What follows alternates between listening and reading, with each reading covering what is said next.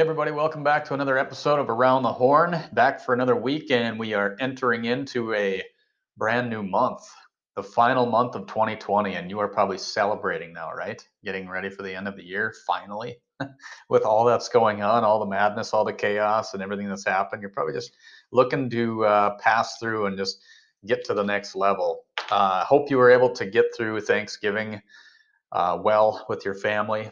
Um, Even if it was a different way of doing it, whether it was through Zoom or through Facebook or however you maybe had to do it, and adjust your travel plans as the result with everything that's going on right now. And hopefully we're staying safe at the same time to make it through this holiday season, which is definitely going to be a different way of doing it. That's for sure the way we were too. Weren't used to the just staying home, the four of us, my wife and my two kids. Usually we're going to our parents, grandma and grandpa's for our kids, and getting a chance to see the cousins. But obviously, it's a little bit different scenario this year. So, hope it's been a good one for you, and I hope the Christmas and New Year's are also going to be the same way coming up here the end of this month. But yeah, already the 1st of December, and today's topic is one I don't sway either way in terms of persuading people or anything, but it's more so the educational part, and that's what this podcast is all about: is educating you for your finances, educational insight for your financial future. And during the holiday time, I know we've talked about some of the holiday savings plans, and that's one thing. You can go back to a previous podcast that talks about holiday saving, and in fact, that's more of a year-round thing that you should try. So shouldn't be packed into just 1 or 2 months, like when we aired the episode. I don't know what it was, a month ago maybe now, back in October or early November. But anyway, this time, and I know I've got some clients that are guilty of this. I thankfully have not been guilty of this, but I do use them. Credit cards can be a very good thing, but they can also be a very, very bad thing for people. And anybody that's got credit card debt or have been in credit card debt and finally got out, it's almost like an addiction. It's just something in the back of your mind. I've got the credit card. I can use it anytime I want. I just swipe and I get what I want. And then I got to pay for it later. How am I going to pay for it all at once? Well, it's got that minimum payment of whatever, 25, $35. But if you're not familiar with how interest rates work, which on credit cards they are very high. If you look at the rate of what do they call the APR or whatever it is, annual percentage rate. Um, if you don't look at that and you think, well, I'll just pay the minimum and we'll be good. A lot of the cards, I'm not even sure what mine is at because I pay it off every month. I just track my spending. But the reason for the educational part of this today is because there are some benefits to credit cards, to using them.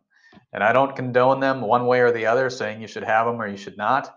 But if you can discipline yourself and be a disciplined spender and at the same time a disciplined saver, then they can be a huge benefit for you. But I kind of lost my train of thought here, going back to what I was getting at. But in credit card debt, going back to that, that's what I was thinking of. Man, too many things on my mind. Too much chaos in our minds here, too.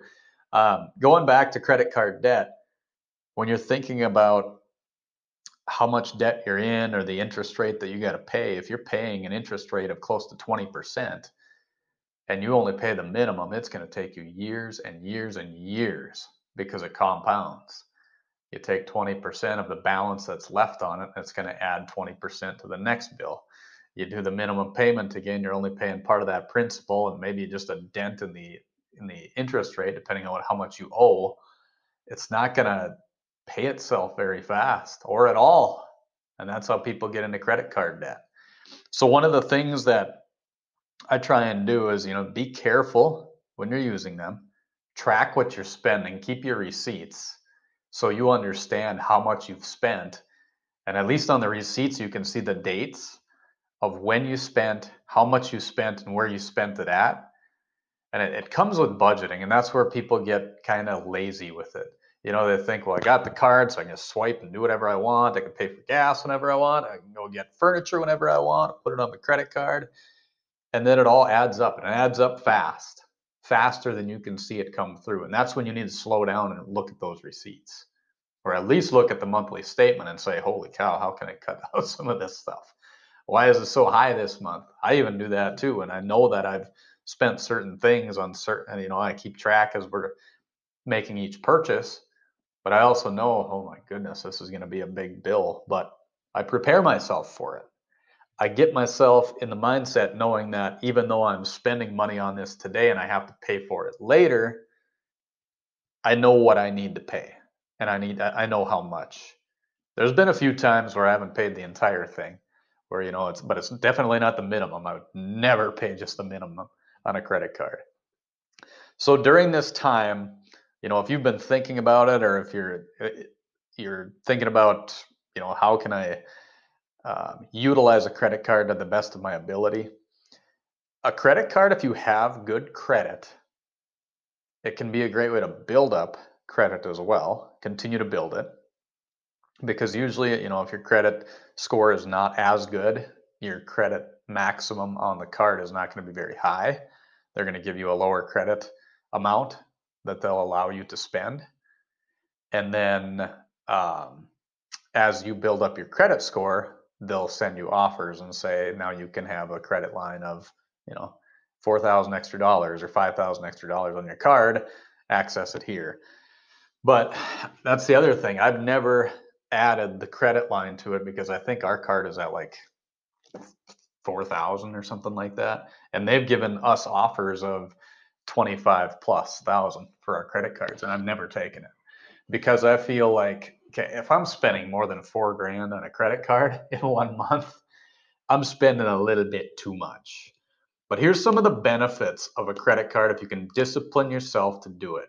One of the things that I've seen with it is you can consolidate all your bills into one place and then just pay that one bill. So if you've got an electric bill, you've got insurance, you've got utilities, everything that comes through, whatever it might be. A lot of places allow you to pay with cards. So you use that credit card, put everything on that bill, and then it's just one place that you have to pay.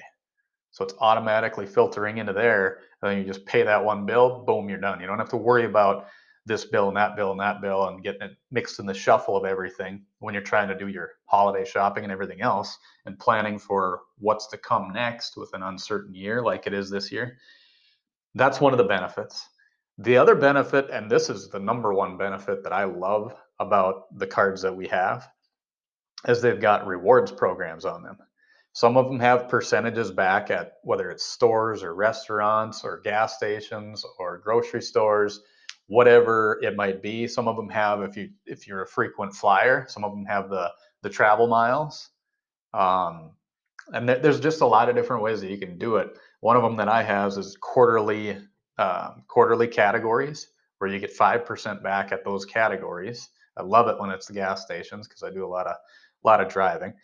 But then there's other ones that give you the selection of 5%, 2%, and then 1% back on everything else. And that's another one that I have, where one of them is home utilities and cell services, streaming devices, stuff like that. You can get 5% back on stuff that you're already spending money on. So there are benefits to credit cards. And that again, it's one thing I don't condone. I'm not saying go out and try and get a credit card. But if you can discipline yourself enough to know how much you're spending, really track it, and make sure you don't overspend to the point where you can't pay the card and pay that extra huge percentage, then they can be very beneficial and save you a lot of money in the long term. So none in particular. I'm definitely not promoting any card in particular. So do your own research on it. But that's one thing that's been brought up. In fact, over the last month, somebody that was listening to another podcast, it was specifically on that holiday savings one. And they said, well, I use a credit card for my shopping, and they actually had an Amazon card where they get 5% back on all their Amazon purchases. And I said, as long as you're paying it up front. I said, track everything that you're doing on there and make sure you're paying it off every month. That's the biggest thing, at least the majority of it. If you can pay it all off, and just use it for those purchases and don't just randomly spend here and there and everywhere, they can be very beneficial. So that's what I wanted to go over today, especially with the holidays coming up. And I know some of you are probably getting into that mode where it's swipe, swipe, swipe, and we'll do this and this and this. Others, if you are doing the savings plan for the year, keep it up, keep on rolling, and then start it up again in January. Listen back to that one that I had, I think it was about a month ago, but it's in regards to holiday savings, and then kind of mix and match the two. See if you can do your own research in terms of finding a card that you like that can give you some positive benefits. And then the negative is that discipline. You need to discipline yourself if you're going to do something like this, because without it, you're going to put yourself into the hole. And that's one thing I do not condone. I do not want you doing that. And I don't think anybody wants you doing that, including yourself. If you look in the mirror and say, would I want to do this to myself? Throw myself into a bunch of debt when I know that I could have done something different. So if you ever want to talk about that or other items in terms of your financial future, you can always stop in or give me a call. Shoot me a message, whatever it might be. Either way, we appreciate you tuning in, and hopefully you're finding some value in our Around the Horn podcast. Heard weekly. Tuesdays are when we release, and you can find them on aroundthehornpodcast.com.